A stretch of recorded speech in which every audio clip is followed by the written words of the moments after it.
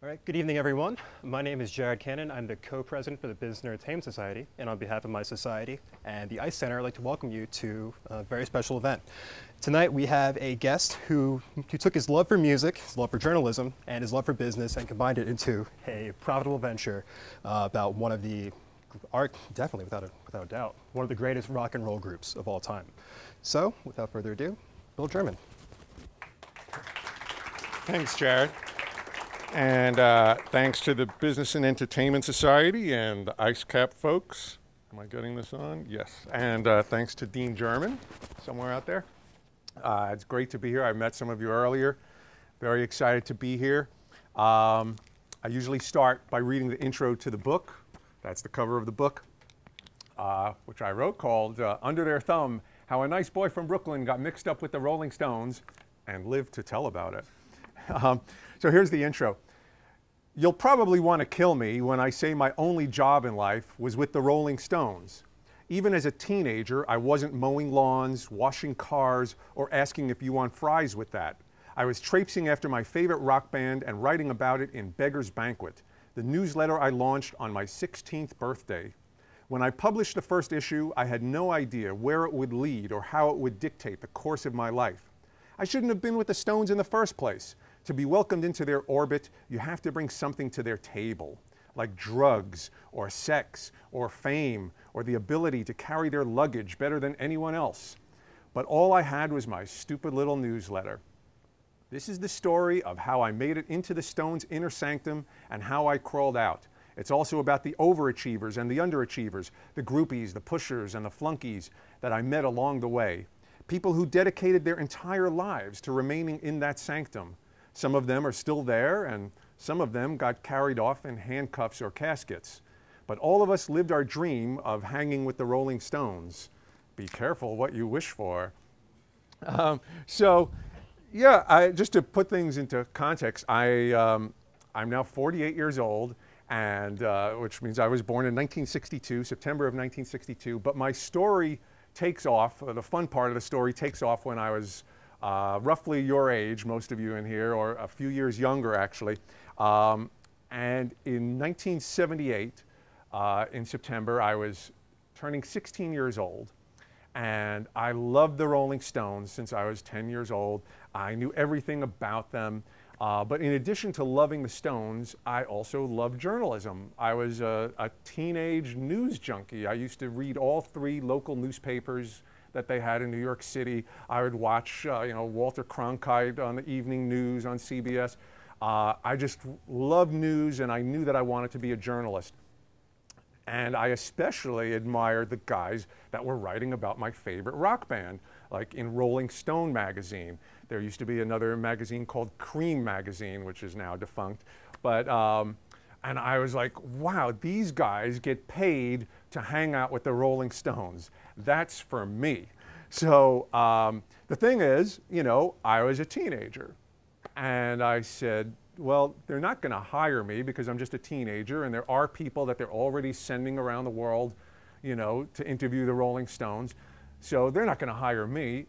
One way around it is I'll just start my own publication. And so that's what I did.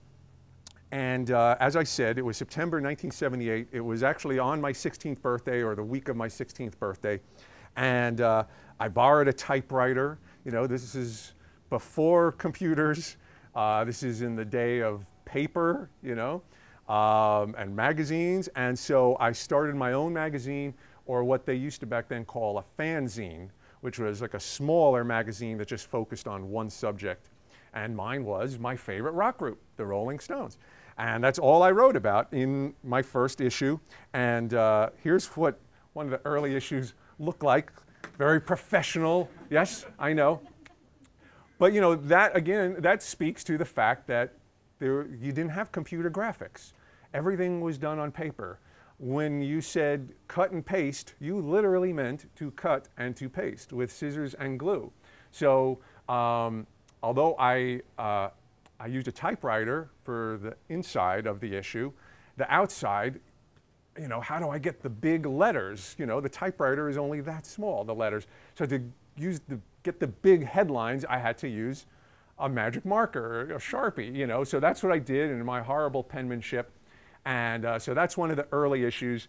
The headline, Keith Don't Go, refers to the fact that Keith Richards had been busted the year before for heroin possession, of course, in Canada, and he was on trial. So Keith Don't Go, he was really possibly going to go to prison. Stones Live from New York was the fact that the Stones were appearing on Saturday Night Live then. And you know, my early issue, I was just a kid. I didn't have like any sources or anything. Basically, I was just telling you the same thing that was already in the newspaper or already in TV Guide. You know, the Rolling Stones are going to be on Saturday Night Live. So I didn't have any exclusive information. But the point is, I love the Rolling Stones. I love journalism. And so this, you know, gave me an excuse to, you know, put together this little newsletter. So, like I said, it was all cut and paste with scissors and glue, laying it out, and then the other problem is getting it printed. Again, you couldn't just print it on a computer, and because nobody had a computer. I mean, nobody I knew anyway. And so you had to find a place that would print it for you. Now back then, the only places that had copy machines were banks, libraries, and some college campuses would have like a little copy shop. So I actually convinced a friend of mine who worked in the high school mimeograph room. Like me, he was a junior, starting 11th grade. He worked as a volunteer in the mimeograph room. And so, does anybody here know what mimeograph is? And okay, I see some folks here. Okay. But so mimeograph, for those of you who don't know what it is, it was just a printing process with a very smelly, inky thing that went around and around and printed out your exams and all that stuff that schools used to, you know, hand out. And it smelled great. So as crappy as this looked, at least it smelled great. And my friend who had the keys to the mimeograph room, he got me in there after hours. And so we didn't tell the teachers, didn't tell the principal, and I printed about 100 copies of the issue. And you know, the next problem was what to do with it. And unfortunately, you know, none of the kids back then in Brooklyn were into the Rolling Stones. They were into disco, most of them, at that time. They all loved the movie Saturday Night Fever. A lot of them were very similar to the guys that are on the Jersey Shore right now. All those guys, that's who I grew up with. So I kind of stuck out like a sore thumb with my hair long and into rock and roll, the Rolling Stones. So I had like no customers. I tried to sell it for 25 cents each, and nobody took a single copy at my school. And you know, it was slow going at first. But the point is, I was very determined to stick with it because I loved it. You know, I loved the Rolling Stones. I loved journalism. I was taking a journalism class at my high school, which was great that my high school offered journalism. And I decided to stick with it because of my love for the Stones and my love for journalism. And I eventually started putting into practice some of the elements of professional journalism, which is I developed actual sources. You know, like I was saying, when I first started, I didn't have any sources. I was just reprinting what was already in the newspaper. But I started to get firsthand sources. And one of the things that helped was location, location, location. I was living in New York City. The Rolling Stones were living in New York City. And they were going out to nightclubs like 3 nights a week where they would sometimes get up on stage just with like local bands. And so that's what I started reporting on. And so, you know, just by sticking with it, started to get a little more professional looking. And I started to get to know some photographers, or, you know, even back then they referred to them as paparazzi, but they weren't as hated back then as they are now, because they were not as annoying as they are now, and it wasn't as competitive. These were just guys who brought their cameras to, you know, rock and roll nightclubs, and if the Stones walked in, they would take their picture, and I would put it into my newsletter. And so through word of mouth, the newsletter started to take off. Like, hey, there's this kid, you know, if you're sitting in Kansas, let's say, and, you know, you're a big Rolling Stones fan, and the Rolling Stones are living in New York, you know, wow, here's a kid in New York City even though I'm like 16, 17, 18 years old at that point. But I was scooping all these major magazines by having friends who were older than me and seeing the Stones in these nightclubs, because I was under the drinking age, so I couldn't even get into these nightclubs. But I knew adults who were, and they would tell me, oh, you know, Keith came last night and, you know, he met up with this person and that person and he got up on stage and played. And, you know, that, you know, gave my newsletter some cachet, that I was getting all this exclusive stuff. I also started taking ads out in places like Rolling. Can you hear me, by the way? Is that you? Okay. I started taking ads out in places like Rolling Stone magazine, little tiny ads that would bring in like 100 subscribers or so. And I was charging just $3 for a year's subscription. And people would send me, you know, $3 bills in the mail to my bedroom.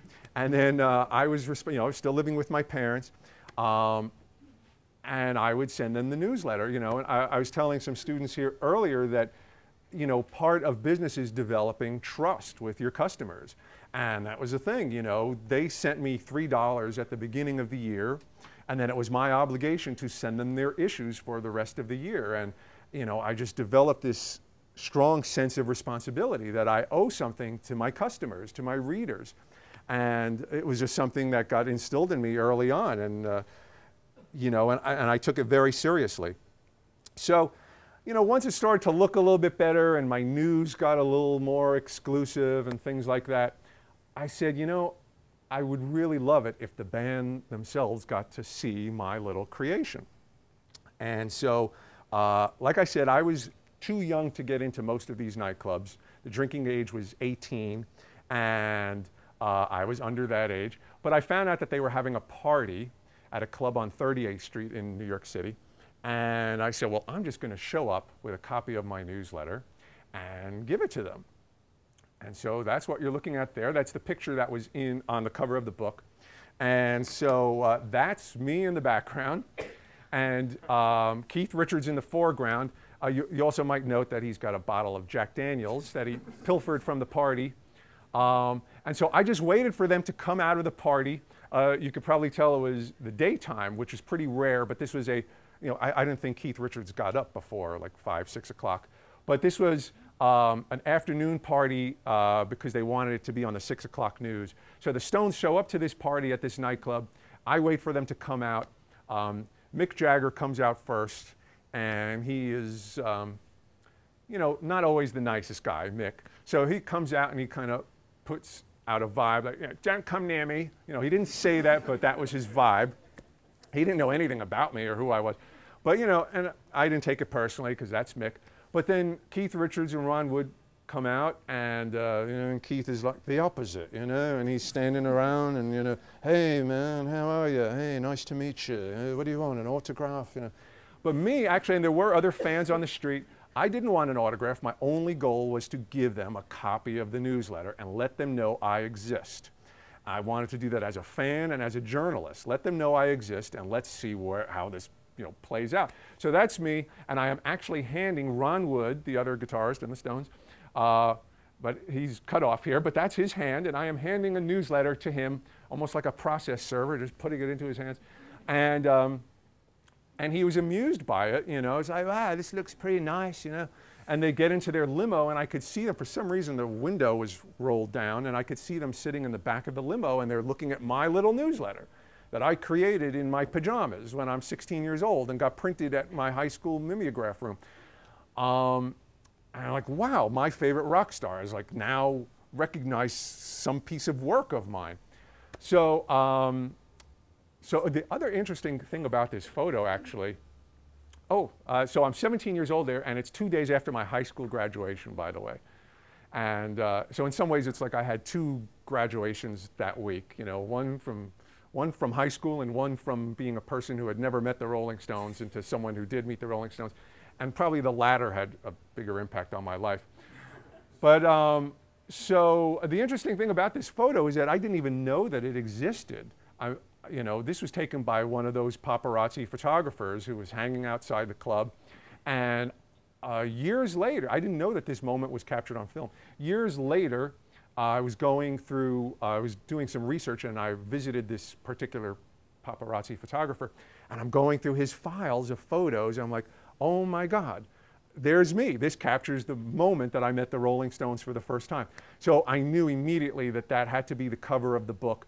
And the fact that Keith has his thumb out, almost like he's hitchhiking, and that the title of my book is called Under Their Thumb, it was just too good of a coincidence to avoid. So that made it as the cover of my book.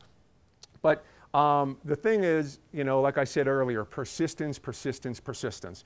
And so even when people tell you, you know, like, well, what the heck are you doing? If it's your parents or your friends, I mean, I got a lot of, you know, discouraging comments from everybody. I mean, even my journalism teacher, when I finally showed it to him, he was like, you know, you really should be covering more important topics than a rock band. And I was like, that may be, but I love this, and this is a way to marry my hobby with my intended career, you know. So there was no stopping me, you know. My parents, you know, to their credit, they didn't really discourage me, but they didn't encourage me either. I think they thought maybe it was just a phase that I was going through. But, you know, it's an odd thing that a kid wants to, you know, write a newsletter about his favorite rock group and do it for a living. So I kept persisting in making sure that the Rolling Stones got my issues all the time. And I started to figure out some of the nightclubs that they were going to. And so that's me giving the latest issue to Keith Richards. That's his girlfriend at the time, Patty Hansen, now his wife for the past 25 or so years. And just making sure that they never forgot about me and that they kept seeing my work. And I would also drop issues off at their office. They had an office called Rolling Stones Records in Rockefeller Center. And I would just keep going up there, and without making a pest out of myself, but always being around and, you know, and kind of like branding myself and making sure that they never forgot who I was or the product that I had here. And, you know, what was reassuring is, you know, I would go up to someone like Keith at one of these nightclubs. By now, I'm drinking age. Go up to Keith at one of these nightclubs and say, hey, do you have the latest issue? And he would say something like, yeah, I just read this one on the can, you know. It's like, wow, Keith Richards is reading my work on the can, you know. Or yeah, here's Ron Wood. It's like, yeah, I've got this one. Where's the next one, you know? So I was getting all this encouragement, and, you know, and I'm a teenager. And I was like, wow, the Rolling Stones know about me and they know that I exist. So I started going to NYU, and where I majored in journalism. And I went for about a year or so until the Rolling Stones decided to have their Tattoo You tour in 1981, which started here in Philadelphia at JFK Stadium. And I decided that I want to follow the tour because I need to cover it for the newsletter. I have, you know, at that point my circulation was around 1,000 or so, maybe more. I'm trying to remember, but it was around 1,000, which ain't bad for, you know, a teenage kid who, you know, was just having people send him money in the mail to his bedroom. So I had a not so easy conversation with Mom and Dad one breakfast, where I tell them that I am quitting NYU to follow the Stones around the country.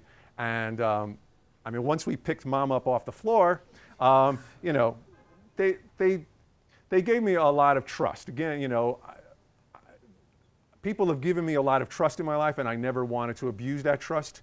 And so I didn't abuse it, but I did go and follow the Rolling Stones for a year on tour. And that was one of the issues here. This is from their 1981 tour, and I traveled around a bit. Saw them in a small theater in Atlanta. I saw them down in Florida. I saw them in, their closing show was in Virginia. This is a big YouTube clip, actually. Maybe you guys have seen it, but I don't know what you would have to type in to find it on YouTube, but it's a clip of a fan running on stage during the concert, and Keith Richards takes his guitar off and swings it at this kid that ran on stage, puts his guitar back on like nothing happened. The kid gets dragged off, never to be heard from again. But that's Keith Richards for you. But I was at that show in Virginia. It was the final show of the tour, and they had a big party afterwards, and I got to go backstage. And so my relationship with the Stones is growing and growing, and my relationship with the people that work for the Stones. And things just started snowballing for me. And I keep going along, reporting about the Rolling Stones and making sure that they get the issues. And then one day what happens, and this is after I had quit NYU, and which, by the way, I am not condoning dropping out of school. Let me make that clear. Somehow it worked out for me. I don't know. And I do have regrets about it, which we can get into if you want. But anyway, so I don't recommend quitting school. There's a lot of good stuff you can learn. But I then moved out of my parents' house.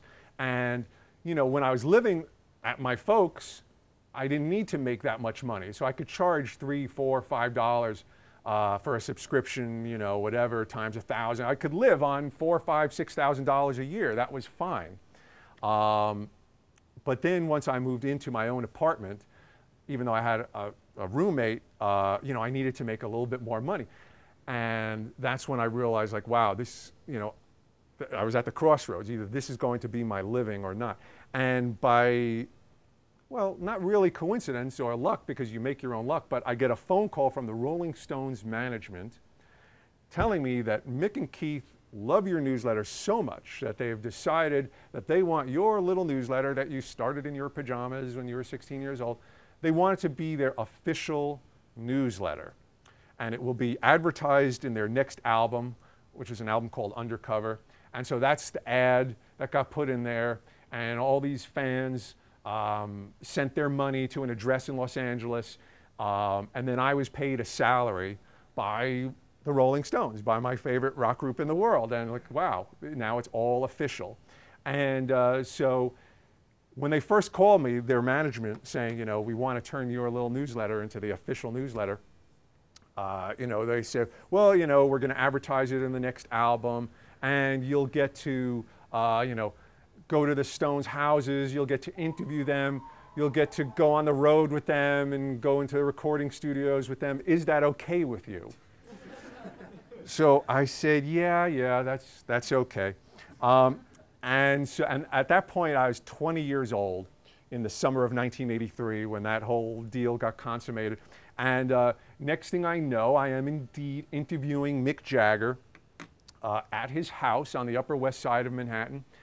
This photo was not taken at his house, but around that same time at a party. And so that's me and Mick. The guy on the left is some bodyguard that I never saw before or after. But, and so it was the day after my 21st birthday, actually. And that's like not a bad gift, right? A bad birthday gift. So I interviewed Mick. He's not as good an interview as Keith, to be honest. Mick can give you like one-word answers or one-sentence answers, where Keith can go on forever and ever. But Mick was pretty nice to me that day. The only problem is I asked him to round out the interview. I say, what music are you listening to? He says, oh, let me go check. And he goes into the corner of the room and he's flipping through his albums. And back then it was still LPs, vinyl LPs. And he's telling me, well, I'm listening to Herbie Hancock and Bette Midler. And he's telling me all this. And while he's doing that, I say, let me see what books he's reading. And I stand up to look at his bookcase. And as I do that, this is my first time at Mick Jagger's house, one of the most famous people in the world. And I accidentally knock over a glass of orange juice that I had at my feet, and I am now watching it pour all over Mick Jagger's 16th century Persian rug. And I'm, Mick, and he's not there. I don't know where he is. And I'm 21 years and 1 day old, standing over my glass of Minute Maid orange juice, rolling over this priceless rug, and I feel like an idiot, and I don't know what to do. But apparently Mick had seen the whole thing, and he came back into the room with a towel, and he gets down on his hands and knees to blot up my mess. And that is a vision I will never forget for the rest of my life. And he couldn't have been nicer about it, actually. He's very gracious. Nah, don't worry about it, don't worry about it. And I was like, oh, please don't tell your living girlfriend, Jerry Hall, that I did this. He says, nah, don't worry, besides, this is my room. was like, oh, okay, okay. The other interesting thing about that interview was at one point the phone rings, and it just keeps ringing and ringing. The answering machine wasn't picking up, and finally Mick does pick it up, and he puts on some kind of like weird accent. It sounded to me like an old Spanish lady, you know, hello? And then he recognizes the person and says, oh yeah, hang on. And it was for his girlfriend, Jerry Hall. And you know, he yells down to her, like, hey, you know, Jerry, you gotta pick up the phone. We're trying to do an interview here.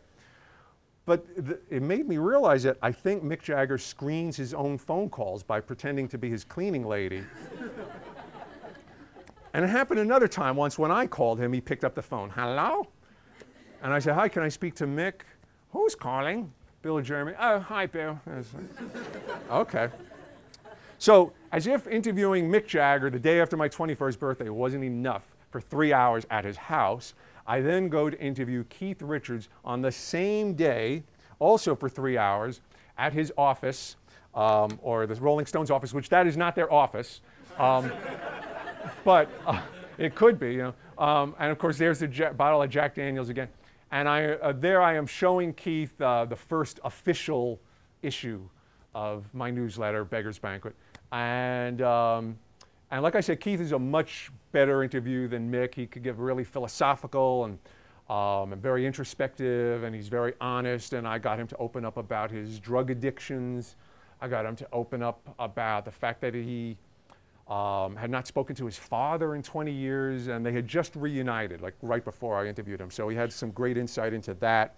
But one of the most interesting things that happened it was actually after the interview, was we leave the building where the Stones office was. Like I said, it was in Rockefeller Center. And it's like 9 o'clock at night at this point. And so the regular elevators are not working, and we had to take like a service elevator. And as we're waiting for the elevator, a guy shows up with a mop and pail. He's a porter, obviously. And Keith starts talking to this guy like he knows him. And guess what? Obviously, he does know him. He's like, hey, how you been, man? Right? Your daughter just started school, right? How's she doing? You know, I was like, wow, Keith knows about this guy's daughter, you know, and he kept up the conversation during our elevator ride. And I realized that in those 2 or 3 minutes, I got almost as much insight into Keith Richards' character as I did in the 3 hours I interviewed him, which is that he's a regular guy and he loves to be around regular people. And I have to admit that's a little bit of where Mick and Keith differ, I think. Mick is a little bit more of a jet setter and a social climber than Keith is, in my opinion, anyway. You know, I get to interview Mick and Keith, and I get all this new access, and it's great. And that's the cover of the first official issue. Yes, Keith got married, and so I'm talking about that. Arms Build Up refers to a benefit concert that was called Arms. The Undercover album was their new album. Mick and Keith discussed the Undercover, so that was my interviews with them. Keith gets hitched. So, but the thing that I learned early on is that there was a bit of a trade-off. And as a journalist and as a business person, you know, I had to decide if it was worth it. I got all this great access, but the Stones, I was now part of the Stones business plan because they were selling these subscriptions and paying me a salary. And so they got to, you know, have a say in what goes into the newsletter. And so, for instance, that photo was not my first choice. My first choice was a close-up of Mick and Keith, which I showed you a few minutes ago, was on that flyer. So actually like 1 million people saw it on that flyer, and then Mick decides he doesn't want it on this cover.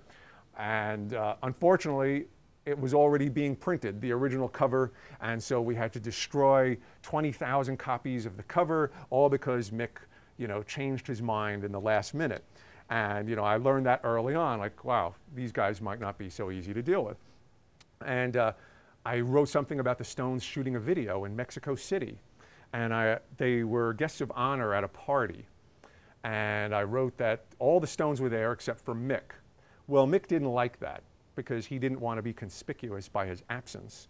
And one of the reasons he was absent from that party is that he was down there in Mexico City, how shall we say, pursuing some other taco, which would have been fine if he was a carefree single guy, but his girlfriend, Jerry Hall, was back home in New York 7 months pregnant. But he didn't want her to figure that out. So I had to reword the whole article, and I did, because now I'm working for Mick. Jerry Hall, his girlfriend, could connect her own dots. Then Bill Wyman, the bass player for the Stones, I met him at that Arms concert afterwards, and he introduced me to his girlfriend, and I ran a picture of him and his girlfriend, or I wanted to run a picture of him and his girlfriend. And he said, "No, don't print that picture." I'm like, "Why?" And well, it turns out that that was just his New York girlfriend. And he didn't want the New York girlfriend to find out about the LA girlfriend, the LA girlfriend to find out about the San Francisco girlfriend, and on and on and on. So he just said, "Don't print pictures of me with anybody." I was like, "Okay, fine." Then I hear from Keith Richards' manager. She didn't like the fact that I used the word stumbled. I said something like, "Keith stumbled into a nightclub to catch a certain band," And she didn't like it. I said, "Why? It's just a figure of speech." And she said, "No, stumbled might imply that Keith was stoned, and we wouldn't want anyone to think that." So, but through it all, and through all the hassles of like their managers and lawyers and accountants, I remained very close to the guys in the band, specifically Keith Richards and Ron Wood. That's us checking out the latest issue of my newsletter. And this was taken at a recording studio in New York City at about 5 o'clock in the morning in 1985. I am 22 years old there in the summer of 1985. And Keith told me to stop by. "You can stop by the studio anytime, man, as long as Brenda's not there." I'm like, "Brenda? Who's Brenda? I don't know any Brenda." Well, it turns out that Brenda was Keith's nickname for Mick. And it was not a term of endearment. And it was behind Mick's back, and it was just like the little secret amongst a small clique of people. And it had to do with the fact that Mick and Keith started hating each other in the early to mid 80s, and which was the result of Mick wanting to go solo. And Keith, always puts the Stones first. He is the Stones' #1 fan and, president of the company and all that. So he couldn't believe that Mick wanted to strike out on his own, and that started a rift that in some ways still goes to this day. But they really hated each other, and so when they recorded this album in this studio, which was known as the Dirty Work album, Mick was hardly ever there, or at least they were not there at the same time. Mick would come in and sing his parts, and Keith would come in and play his parts. And Keith and Ron Wood wrote most of the songs on it, whereas normally Mick would contribute. Here it was just Keith and Ron Wood. And the interesting thing is that they were writing songs about how much they hate Mick. And then Mick would come in and sing them to himself, basically not realizing it. And that's why if you're familiar with that album, Dirty Work, there's all these like really violent songs on there. There's one called "One Hit to the Body." There's one called "I Wanna Fight." There's one called "I've Had It With You." And basically, Keith Richards is telling Mick Jagger, "I've had it with you." And then Mick comes in and, looks at the lyric sheet and, starts singing the song to himself. And there was another song, actually, that got left off that album called "I'm Gonna Knock Your Teeth Out One by One." So it just tells you the state of the Stones' health, emotional health at that point. But it was really great that they welcomed me up there. I mean, I was just 22 years old there, and they were telling me to come by. And again, I could only come up if Mick wasn't there, because they had these separate factions. And so if you're a friend of Mick's, you couldn't be there when Keith was there. And when Keith was there, you couldn't be, if Keith was there, then, none of Mick's friends could be there when Keith was there. None of Keith's friends could be around when Mick was there, that kind of thing. And Mick would bring up certain musicians like Duran Duran, who Keith despised, but like when Keith wasn't around, Mick would bring up members of Duran Duran and whatever, where Keith was bringing in like old blues guys who he felt were at least more attached to the Rolling Stones history. So Keith just developed all these resentments towards Mick, but he always made me welcome in the studio. But this was a sign that Keith put in the studio. I don't know how well you can read it, but so I'll read it for you in Keith's voice. "Stop. This is a closed session. Do not enter. No exceptions. Even if you met Mick or Ronnie in a club and they said call in, do not enter." And then you see the skull and crossbones. And then, I don't know if you could see on the bottom, he wrote, "Have a nice day." So that was posted outside the studio to keep the riffraff out, or to keep Mick's friends out anyway. So I was really flattered that they welcomed me.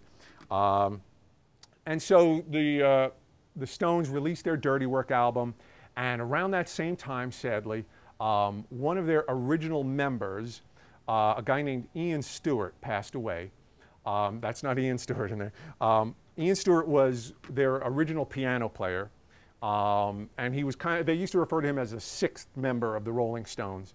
And he passed away at the age of 47 of a heart attack, which was kind of ironic because he was the one member around the Stones that didn't do drugs or booze or smoke or anything, but he drops dead of a heart attack. And the Stones, just felt terribly about it, and so they went to London, where Ian Stewart lived and died, and did a special invitation-only memorial concert for him at a club called the 100 Club in London. And Ian Stewart knew a lot of other rock stars, not just the Stones, and so there you see Pete Townshend getting up on stage with the Stones, and I was there for that. In fact, so I was 23 years old, flew over to England for the first time in my life, got a passport just so that I could go to this show. When Keith and Ronnie invited me and said that there was a possibility that the Stones are going to play in a small nightclub, I got very excited. And if it wasn't exciting enough to see the Five Stones playing, then you have Pete Townshend coming up, and Eric Clapton got up, and Jeff Beck got up, and Jack Bruce. I assume most of you know all those people. And so it was very exciting for me. And like I said, it was my first time in London, going to that show, and I conducted some interviews there for the newsletter while I was there. And then there was another night where the Stones received a Lifetime Grammy Award, which was kind of interesting. Did you guys see Mick Jagger the other night on the Grammy Awards? Anybody? Yeah. I thought he was pretty good, right? Not bad for 67 years old. So the ironic thing is that in 1986, some 22 years into the Stones' career, they started like 1964, really actually earlier, but they never won a Grammy. I mean, they had all these big hit songs, Satisfaction, Jumping Jack Flash, whatever, never won a Grammy. And then in 1986, they're being given the Lifetime Achievement Award. And they thought they were like a little insulted in a way, because that award is usually given out to some 90-year-old composer that they have to wheel out, with an oxygen tank. And so they were like a little insulted, but they agreed to do it. Now the thing is, for it to be live in America, they had to do it at 3 o'clock in the morning in London for it to be 10 p.m. East Coast time in America. So the Stones and I and some other people, we all went to this club in London where it was shown via satellite back to America. And so this is me and Keith Richards leaving that club. And at this point, it's about 5 o'clock in the morning. And Keith comes up to me and grabs me under the arm. This is when we were still inside. And he says, William, you're coming with me. I'm like, where are we going? We're going to Clapton's house. It's like, okay.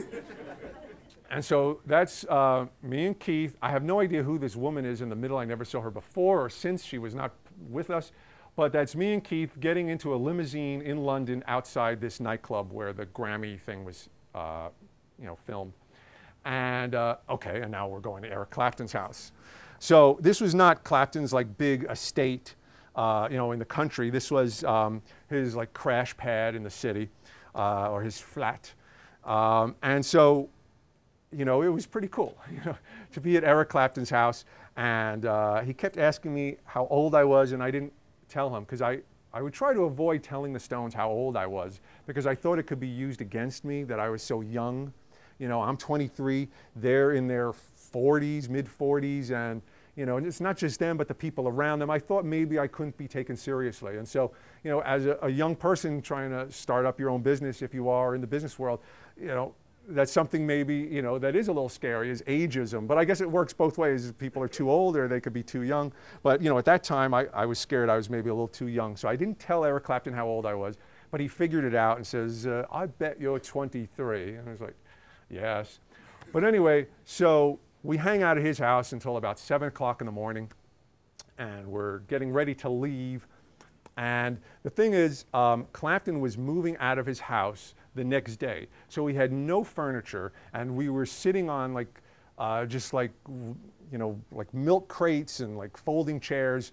And the only thing that Eric Clapton had in his house of any value was several crates of booze in the corner of the living room. And so as we're leaving, Keith Richards and Ron Wood and me, we're leaving Clapton's house at 7 o'clock in the morning. Clapton says to them, hey guys, wait a second, I'm moving out tomorrow, and I'm just gonna leave this booze here for the landlord. I mean, so why don't you guys take it? And it was winter, and so Keith, and I guess you could see he's kind of wearing a winter coat. So Keith and Ron Wood run back with their winter coats. They had these big pockets and just start putting bottles of Jack Daniels down their pockets. And as Keith passes Eric Clapton on the way out, he says, there's a cigarette. He's like, glad to be of service. And I was like, great. So, so anyway, we all come back to New York, and now it's, early 1986. And the Dirty Work album, like I said, Mick and Keith had this rift, and that to this day, they still haven't really patched up. They're more business partners than friends, I could tell you. And at that time, they still hated each other, and Mick didn't want to have anything to do with the promotion of the Dirty Work album. So Keith wound up doing all the interviews, and here he is after an interview with Paul Schaefer on the left, that's me in the middle, and Keith here. And that's Paul Schaefer when he still had some hair, Paul Schaefer from the David Letterman Show. And what we're looking at actually is that Paul Schaefer gave Keith a copy of my newsletter to autograph, and Keith had just given it back to him, and so we're all kind of laughing at that.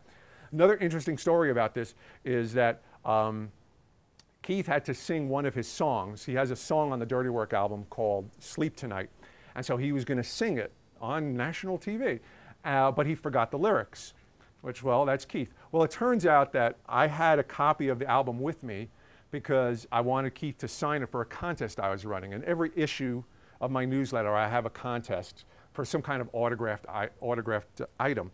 So I needed Keith to sign their Dirty Work album, and so I had it with me. And you can't really see it here, but it's resting here, is their album. And on the in the inner sleeve of the album has all the lyrics, which I guess, when you download something on iTunes, you can't get the lyrics immediately.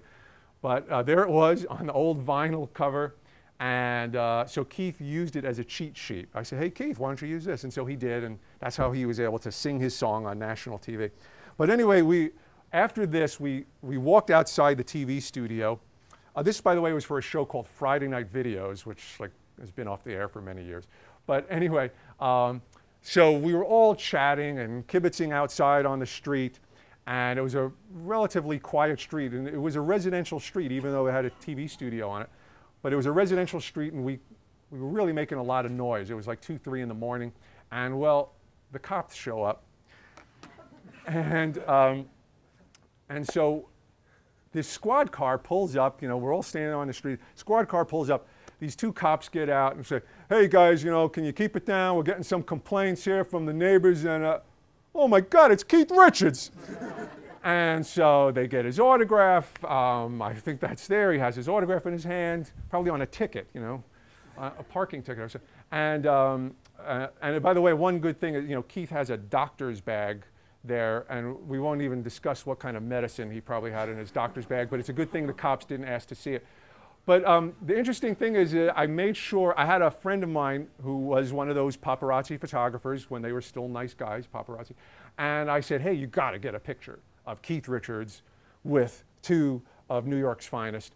And the reason is at that time, this was like an incredibly rare photo and signified the changing of the guard, because, I mean, these guys were in their 20s. Now, when Keith Richards was starting out in the 1960s and 70s, cops would bust the Rolling Stones all the time. So trust me, the last time that Keith Richards was photographed with the police, he was not smiling.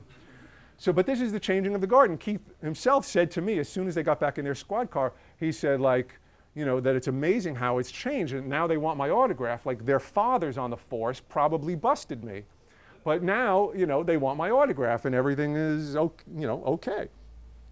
So I was 23 years old, and Ron Wood hires me. He's the other guitarist. He's the one with the spiky hair. He decides he's going to do a book that's half art, because he was like a closet artist, half art and half autobiographical. And he wants me, 23 years old, to be the ghostwriter. And so I started going to his house. He was living on the Upper West Side of Manhattan. I was living on the Upper East Side. So we were right across Central Park from each other. And that's his basement. And so you could see some of his artwork, a portrait he did of Chuck Berry, of Keith Moon. Over his right shoulder is Bob Marley. But he also, this is also his recording studio, obviously. He's got guitars all over the place. You could see the drum kit there and some amplifiers. And the great thing, I would go there 3 nights a week. I would first get there at around midnight, and we'd work until like 7, 8 o'clock in the morning. And the fun part of being at Ron Wood's house is that you never would know who might show up in the middle of the night. The doorbell rings, and well, it's Mick Jagger. So, Mick came in. I remember one particular night, Mick comes in and he decides that he wants to record a demo for his next solo album, which if Keith Richards had found out that Mick is already plotting his next solo album instead of wanting to work with the Stones, like Keith would have strangled Mick and Ronnie Wood on the spot. But anyway, so Mick and Ron Wood and me, we all come down to this basement, and Mick starts recording this song, and then Mick asks me to sing back vocals with him, which if you had told me when I was like, 10 years old getting into the Rolling Stones that one day Mick Jagger would ask me to sing back vocals for him, I would have had you committed. But he was really nice. Like I said, he could be very nice, but then there are times when he's not so nice. In fact, I have a chapter in my book called A Nice Bunch of Guys, and it's all about Mick, because he does have these multiple personalities, and he'll be nice to you when it suits him to be nice to you, and he'll be nasty to you when he can be nasty to you. And I've seen it with tons of different people, that he's treated them that way, just this 50-50 kind of thing. So on this particular night, when Mick comes over, and he's encouraging me to sing backup with him, and I figure, well, this is my time to show Mick Jagger my Mick Jagger impersonation. Unfortunately, I got a little too nervous in front of him, and I think I sounded more like Dwight D. Eisenhower than Mick Jagger, and he had no idea what I was trying to do. But he was still like really nice and very warm. He encouraged me to play tambourine in the background, which I did not do. But then we were playing the music too loud, and the cops come. This is like you see a trend here. And so the cops come, they rang the doorbell, and Ron Wood's wife answers it, and Ron Wood runs upstairs to talk to the cops, leaving me and Mick Jagger in the basement alone. And like a few minutes earlier, Mick and I were like best pals. He's asking me to sing backup. Well, all of a sudden he turns on me, now that we're alone, and says, "I don't like what you wrote. I don't like it. It's not true at all." And it was something that I had written about the Stones playing at Live Aid, which happened down here at JFK Stadium in 1985. And it had to do with the fact that the Stones really did not want to play at Live Aid. And they didn't as a group, as you may know. Mick played separately, and then Keith and Ron Wood played with Bob Dylan. But they didn't, none of them wanted to do it, actually, and they kind of had a pact that they weren't going to do it. But then, slowly they caved into emotional blackmail, because the word got out that they would be playing at this thing. And so now, if they didn't, the word falsely got put out there that they were playing. So now if they pulled out, it would look like they pulled out if they didn't do it. And so in my opinion, they were emotionally blackmailed. Mick took offense at that, and he was letting me know, I'm 23 years old and I'm being chewed out by one of the most famous rock stars in the world. I don't like it. I don't like it. It's not true. How dare you? How dare you? And he gets into my face, and I'm like literally and figuratively backing up from him, but he was like coming after me and didn't stop until Ron Wood came back down. So, that's the not nice Mick. So, that's the thing about Mick Jagger. And I think Keith Richards and Ron Wood come off in my book looking better than you could have hoped, and Mick Jagger, maybe not so much. But my goal was just to tell a true story, and I feel that's what I did. So a couple other nights, doorbell rings, 2 o'clock, 3 o'clock in the morning, and it's Keith Richards. And, if you ask me what like some of my favorite moments are during my whole time doing this, it is the musical moments. And so Keith Richards and Ron Wood are sitting at Ron Wood's kitchen table, and they're playing Beatles songs and Buddy Holly songs. And I am getting, like a concert from 2/5 of the Rolling Stones at a kitchen table. And, those are some of my favorite moments ever, in this whole thing. And I should say that one night, actually, it devolved into a farting contest. And these guys, like, I don't know how they were able to fart on will. You know, they're just on demand. They were, whatever. Like Keith would sing, "That'll be the day that I," and let one out. I was like, what? I was like, Keith, you are a farter figure to me. But anyway, those are some of my most fun times, just hanging out when it was just like totally casual and, you know, just the musical moments. So another night, doorbell rings, 3 o'clock in the morning. Who can this be? And by the way, Ron Wood did have a video camera at the front door, but like so many other things in his life, it was broken. And so we never knew. The doorbell would ring and we would just open the door.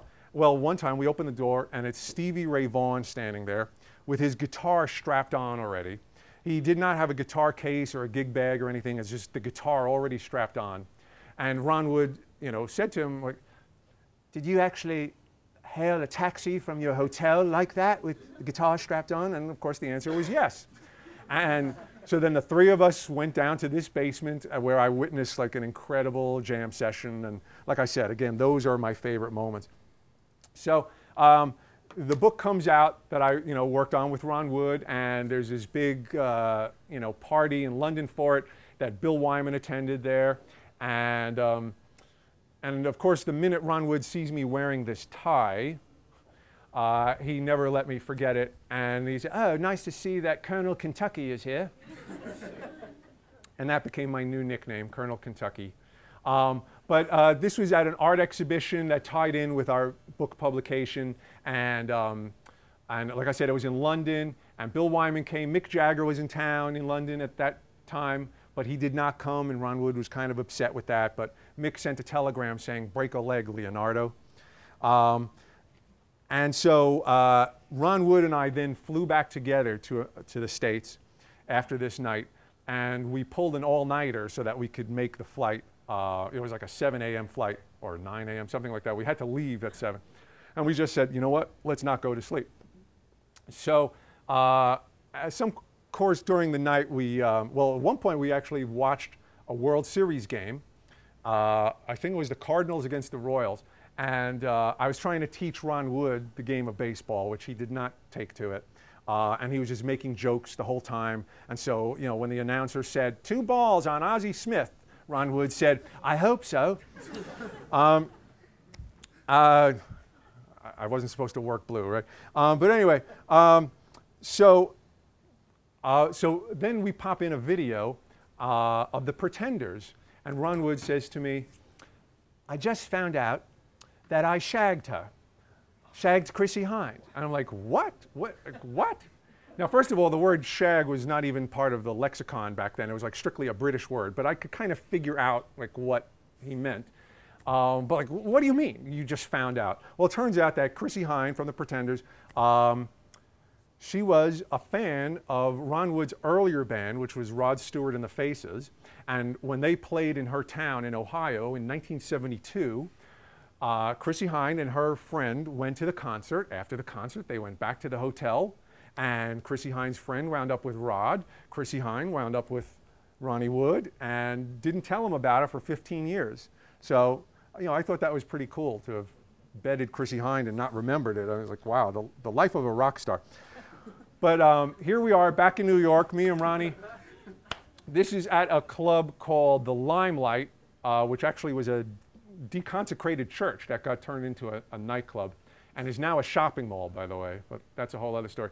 And this was in the library of the club. Well, it was the library of the church originally, but now it's still a library in the club, but I don't know why. I don't think anybody that hung out in that room like knew how to read, because this is where Ron Wood met most of his drug connections. And so this is where the point where I tell you that the interesting thing about my book and about my life with the Stones is that I never did drugs with them.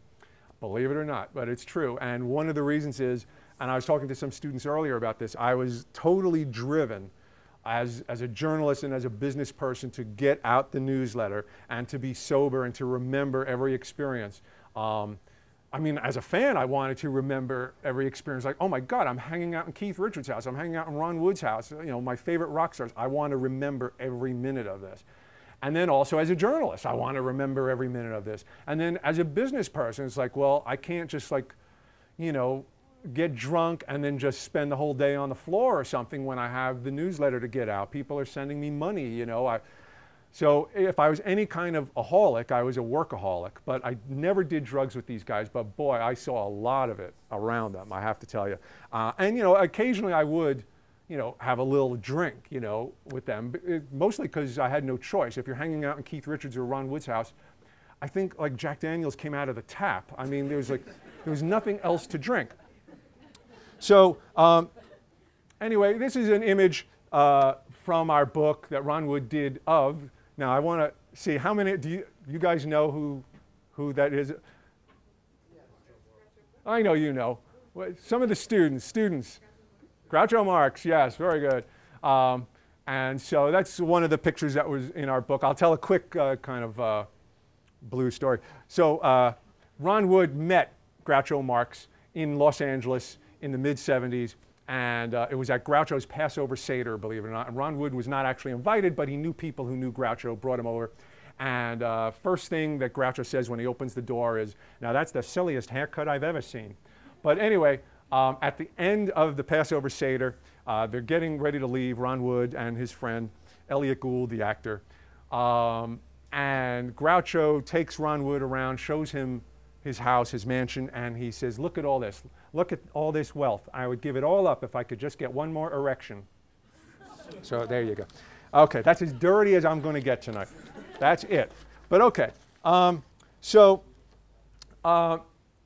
Keith Richards, like I said, this is to prove that I'm not a complete teetotaler. Yes, I have some Jack Daniels in there. And so this is at a party for Keith Richards' Talk is Cheap album. And so as much as he always put the Stones above, you know, his own pursuits, he did finally do a solo album. After Mick had released 2 solo albums, and it looked like the Rolling Stones might break up actually because of this rift between Mick and Keith, Keith finally said, "All right, I will do a solo album," and that's taken at a party for Keith's Talk is Cheap album. And now it's 1988, and I'm 25 going on 26 there. And so a few weeks after this party, I hold a party because now it's 10 years of my newsletter. And I want to thank everybody who was involved in it in every way, shape, or form. So like the kid that got me into the mimeograph room in high school, I want to invite him. I want to invite, you know, anybody who helped me, people that work for the Stones. I want to invite the Stones themselves, of course. But they were all out of town except for Keith. And there I am wearing that damn tie again. I don't know, I just was hooked on that tie for a couple of years. Colonel Kentucky. But anyway, so that's Keith Richards' wife, Patty Hansen, in the middle. And the woman on the right was one of Keith's backup singers. Her name is Sarah Dash. She used to play with Patti LaBelle and the Bluebells, who are from this area. And, but anyway, she was singing with Keith Richards. So anyway, they come to my party, and Patty Hansen sends her regrets and says Keith can't come because he has a rehearsal for his solo concert tour, so he can't come. And I said, okay, that's fine, you know, you came and that's great. And so then, you know, I get up on stage to thank everybody at my party, and I make a little offhanded joke as I'm, you know, leaving the stage. Oh, by the way, I'm sure a lot of you came here because you think that the Stones are going to be here. Well, guess what? They're not. I'm sorry, but they're not coming. Well, guess what? The joke was on me because Keith Richards was standing there the whole time. And while I was up on the stage with the lights in my eyes, I didn't see that he was standing right there. But as soon as I came off the stage, he was there, and it was like so gratifying to see him there. And like, wow, like in a way, it came full circle. Here's me trying to get into Rolling Stones parties as a teenager, and now Keith Richards is coming to my party. So it was just like a great affirmation, you know, of all this stuff that I had been trying to do, and I guess you could almost read it on my face, just how gratifying it is. So one little thing is, you know, like I said, I want to thank everyone, you know, that had helped me in the previous 10 years, and you know, I mean, my parents were, you know, essential to my success because they gave me enough rope to hang myself. And I think in some ways it was reverse psychology that they gave me all this trust because I did not abuse that trust. Like I said earlier, I had this strong sense of responsibility. And I, you know, I mean, when you come in and say, I'm quitting school to run off with a rock band, whatever, I come from a Jewish household where it's like, oh, my son the doctor, my son the lawyer, but my parents got to say, my son who's running around with a bunch of drug addict rock stars. But they knew that I would not become one of those drug addicts. They just had that trust in me, and they were right. And like, wow, now the kid has a business that at that point was 10 years, So I wanted to invite my parents, but I thought, no, maybe I shouldn't because they're not going to fit in. They're too old. They're not going to fit in. Everybody's in their 20s. My parents at that point were in their mid-50s.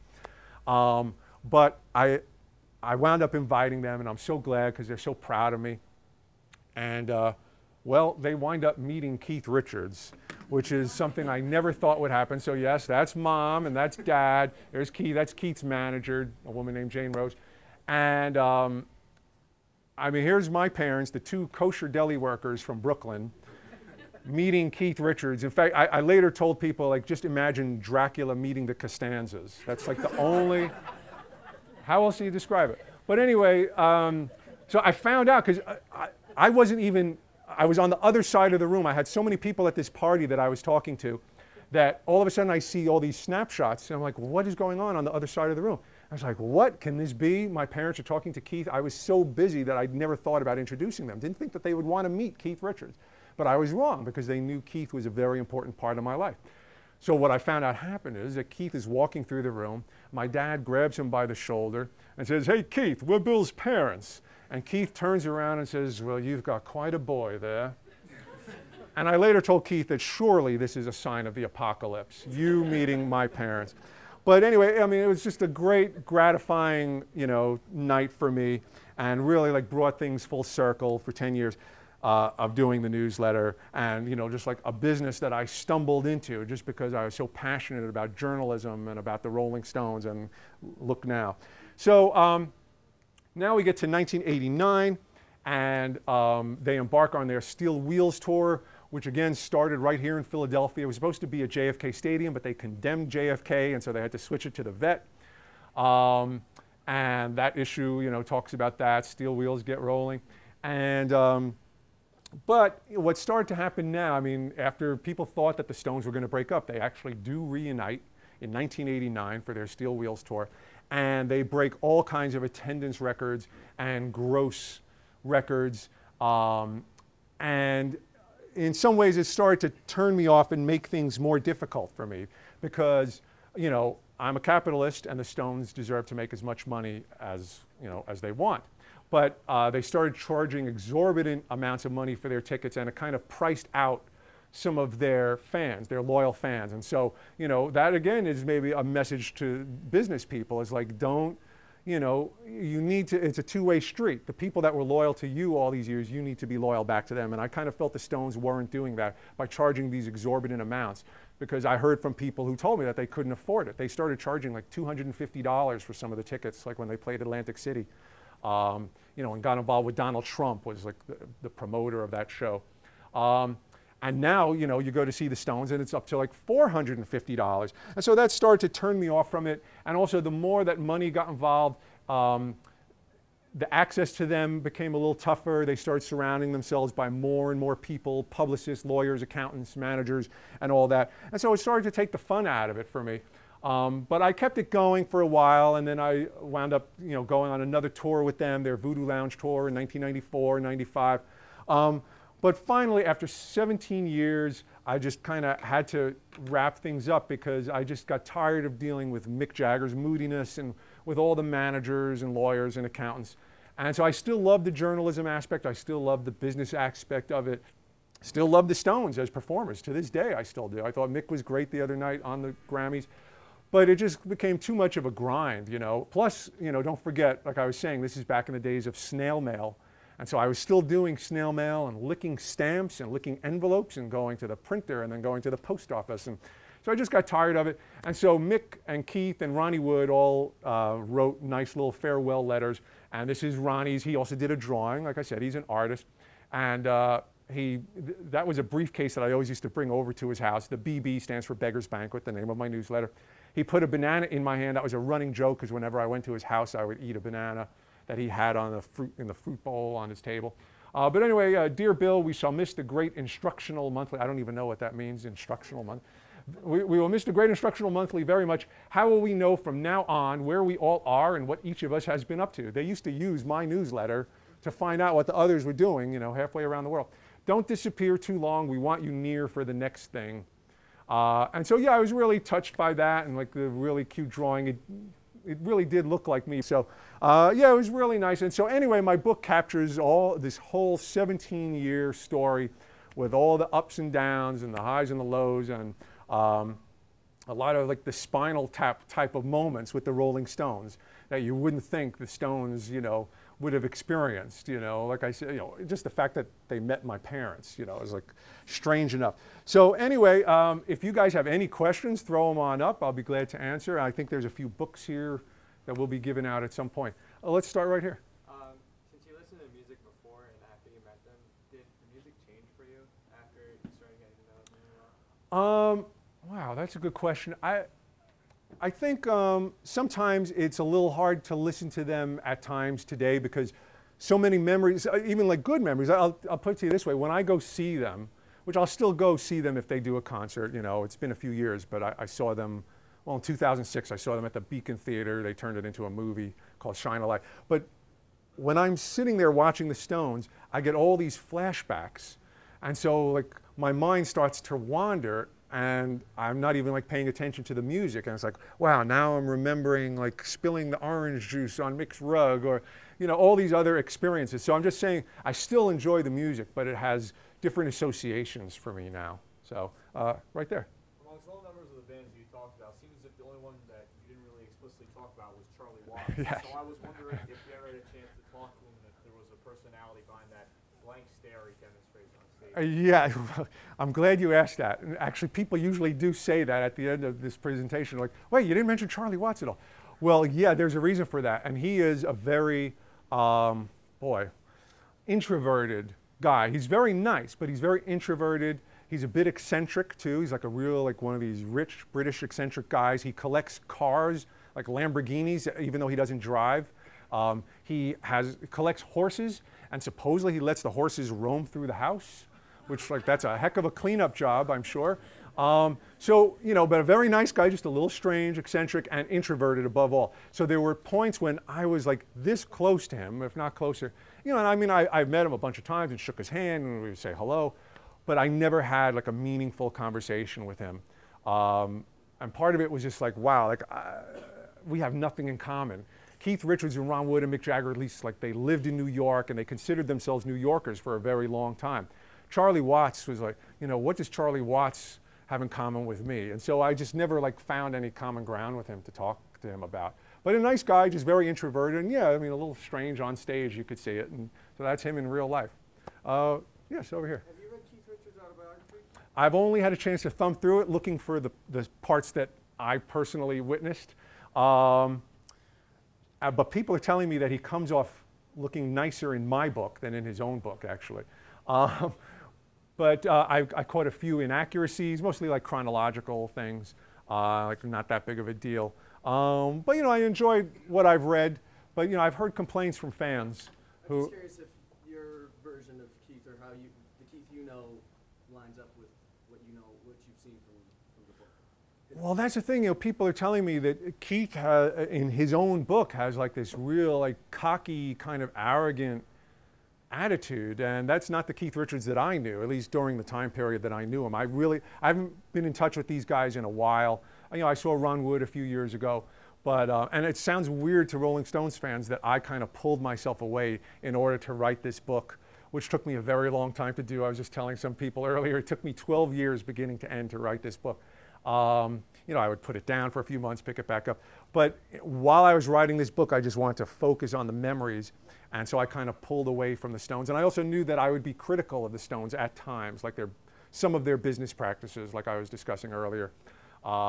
So I said, let me just like pull away from them. So, I haven't, heard from them what they think of my book. I haven't heard directly anyway. I've heard from some of Keith Richards' friends, and they all love it, like his closest friends and relatives, actually. But Keith, I haven't heard from directly. He's not the kind of guy that picks up the horn or, doesn't text, LOL, my BFF, that is not Keith Richards. He doesn't call people. I mean, even a telephone is too advanced for him. Anybody else? Yes? What would you do differently in regards to like running your newsletter? I would have delegated authority. Yeah. I was a one-man band, for better or for worse.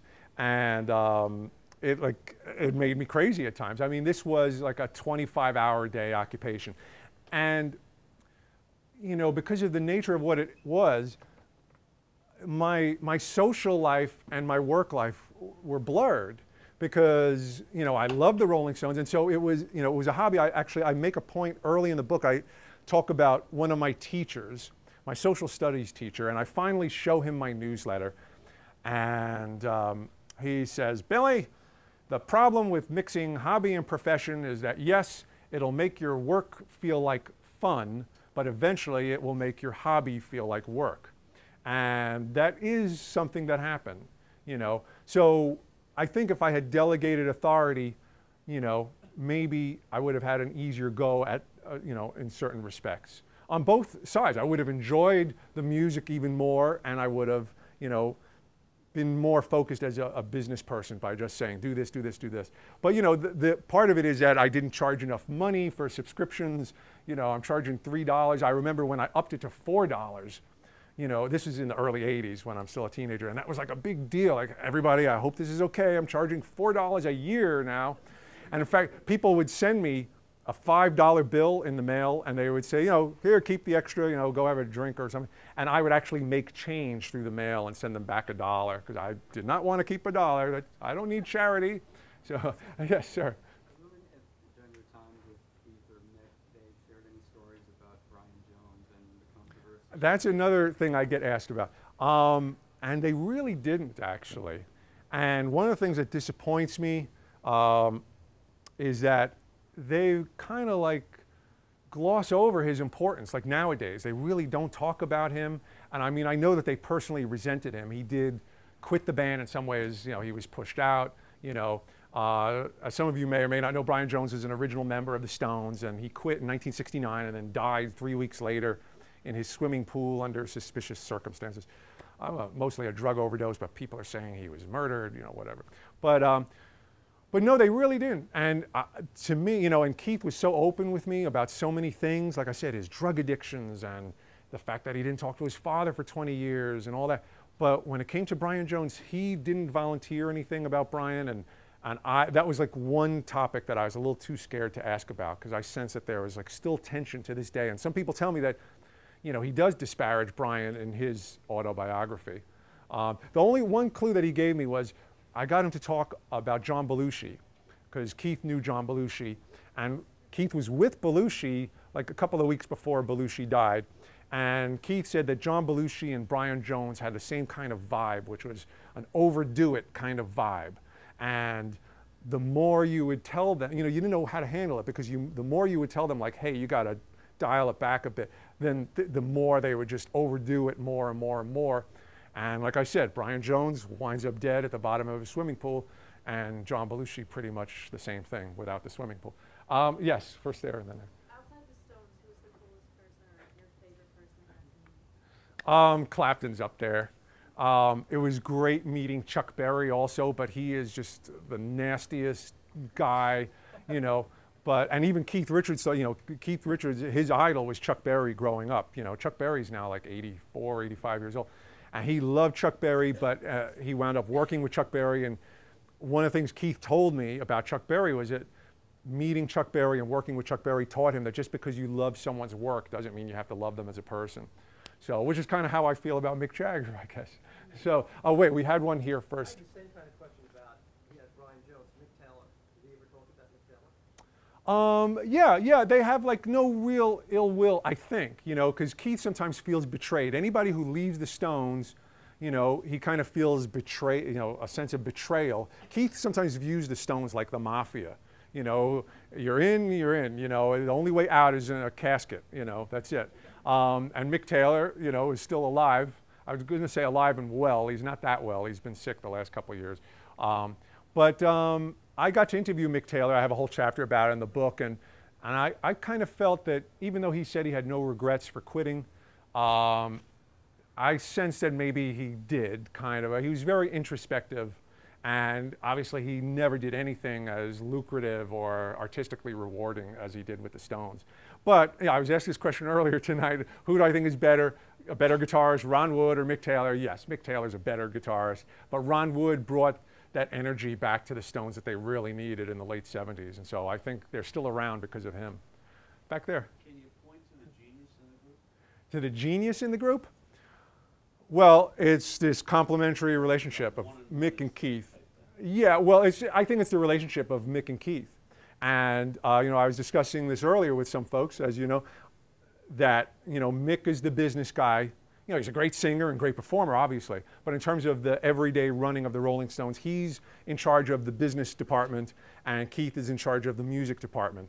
And, you know, they both need each other and have this complementary relationship, you know, because if Keith let down the musical side, then they would have not lasted for almost 50 years. And if Mick let down the business side, they could not have lasted. But here they are. They might go on tour next year, and it'll be their 50th anniversary. And it's amazing, you know, and, you know, what they've done in terms of business and merchandising and branding, you know, that I would assume is the most famous logo in rock and roll is that tongue logo, you know, and so that's all Mick stuff, you know. He's the one that actually came up with the idea for the tongue. And, you know, but again, you need Keith to keep the music side honest. So that's, I think, where the genius is in their relationship. And I will say this, that when they're not relating well, that's when the Stones kind of suffer. And that's why I think some of their albums, like they did this one album, Bridges to Babylon, I thought was horrible because it was like 2 solo albums and they weren't really working together on it. And, you know, or the Dirty Work album, I guess, is not a great album. You know, sentimental value for me because I was there for the recording of it in New York, but not a great album. And so I think as Mick and Keith's relationship goes, that's how the Stones go. Other questions? Yeah, back here. I think what he's saying, at least for me, anyway, some of the orchestration, like, and you can't always get what you want. You know, it's not just with a guitar. I mean, there's all this orchestra music and background singers, and somebody's got to be helping. Yeah. Well, that was also their producer, Jimmy Miller. Did, you know, he actually produced the like 4 great albums, you know, that's part of the Stones canon. And so if any of the younger people want to know like which Stones albums, if I had to name 4, I would say from Beggar's Banquet to Let It Bleed to Sticky Fingers to Exile on Main Street, which goes from 68 to 72. And then stuck in the middle is a great live album, which was the first Stones record I ever heard, which was Get Your Ya-Ya's Out, which was recorded in 1969. So actually, if you did those 5, then you're doing pretty good with the Stones. Obviously, they've done some good stuff since, but that's really the core of the Stones' career. Anybody else? We can take 2 more questions. 2 more questions. No more hands. Ah, yes, in the green. Do you have like a crystallizing moment of when you realized that your dream was going to become like a viable career? Well, you know, it really, like, it came in stages, you know, so, but I guess when I got that phone call when I'm 20 years old and they say, you know, they want to turn your little fanzine into their official newsletter and it's going to be advertised in their next album and you'll get to interview them and blah, blah, blah, blah, blah. I guess that was sort of the confirmation, and that's when, like, I literally saw it on paper, you know. And so I think that maybe is when it really started to sink in. In the back. You know what they thought of the Beatles? They love the Beatles. I don't know why fan singers like Beatles versus the Stones, and I did an interview a few months ago on NPR where it was like Beatles versus Stones Day, and so I obviously took the Stones side. And they had some guy, you know, debating me with the Beatles, like, who's better, you know. I was like, you know, nobody's better. And they loved each other. They really did, as friends and as artists. And in fact, one of the things some people don't realize is that when they were both around at the same time in the 60s, they used to coordinate with each other. So, well, when is your album coming out? All right, well, we'll hold ours back for 2 weeks and, you know, and all that. But one of the things that got resolved on that NPR thing was, because they needed to get like a resolution at the end of it, was that the Stones were a better live band, but the Beatles were a better studio band, which I guess I could agree with, you know, sort of. Did we have one last question somewhere? Yes? Do you still keep up with news on the Rolling Stones? Do you still follow them? You know, just very loosely, I still have a website. I have a couple of websites. One that's about the book, that's billgerman.com, and then one where I'm still selling back issues of the old newsletter, and that's called beggarsbanquetonline.com. And so to keep people coming back, you know, I'll occasionally put little bits of news, and yeah, and I still know so many fans that I still find out what's going on, and you know. So yeah, Mick is on the Grammys, or you know, a couple of them might be playing together in London in a few weeks. So yeah, I mean, I'm still kind of on top of it, but not as fanatically and not in any way really professionally anymore. But yeah, I mean, if they come around, I would go see them, you know, once or twice, as opposed to, you know, some of the other tours where I would go see, you know, a dozen, 2 dozen, 3 dozen times. You know, it became like a day at the office actually. So is that it? Oh hey. Well, thank you so much for coming. Again, I want to thank the Business and Entertainment Society, the ICE people, ICECAP people, and Dean German and everybody that coordinated it for me, Jim and Pat and all the great people here. And I love meeting the students. I got to have a one-on-one with some of you guys earlier, and I was saying that it restores my faith in the future. You know, I'm a news junkie still, and I see all these horrible things in the news about young people, but I come here tonight and see like, wow, we're doing okay. So thanks for having me.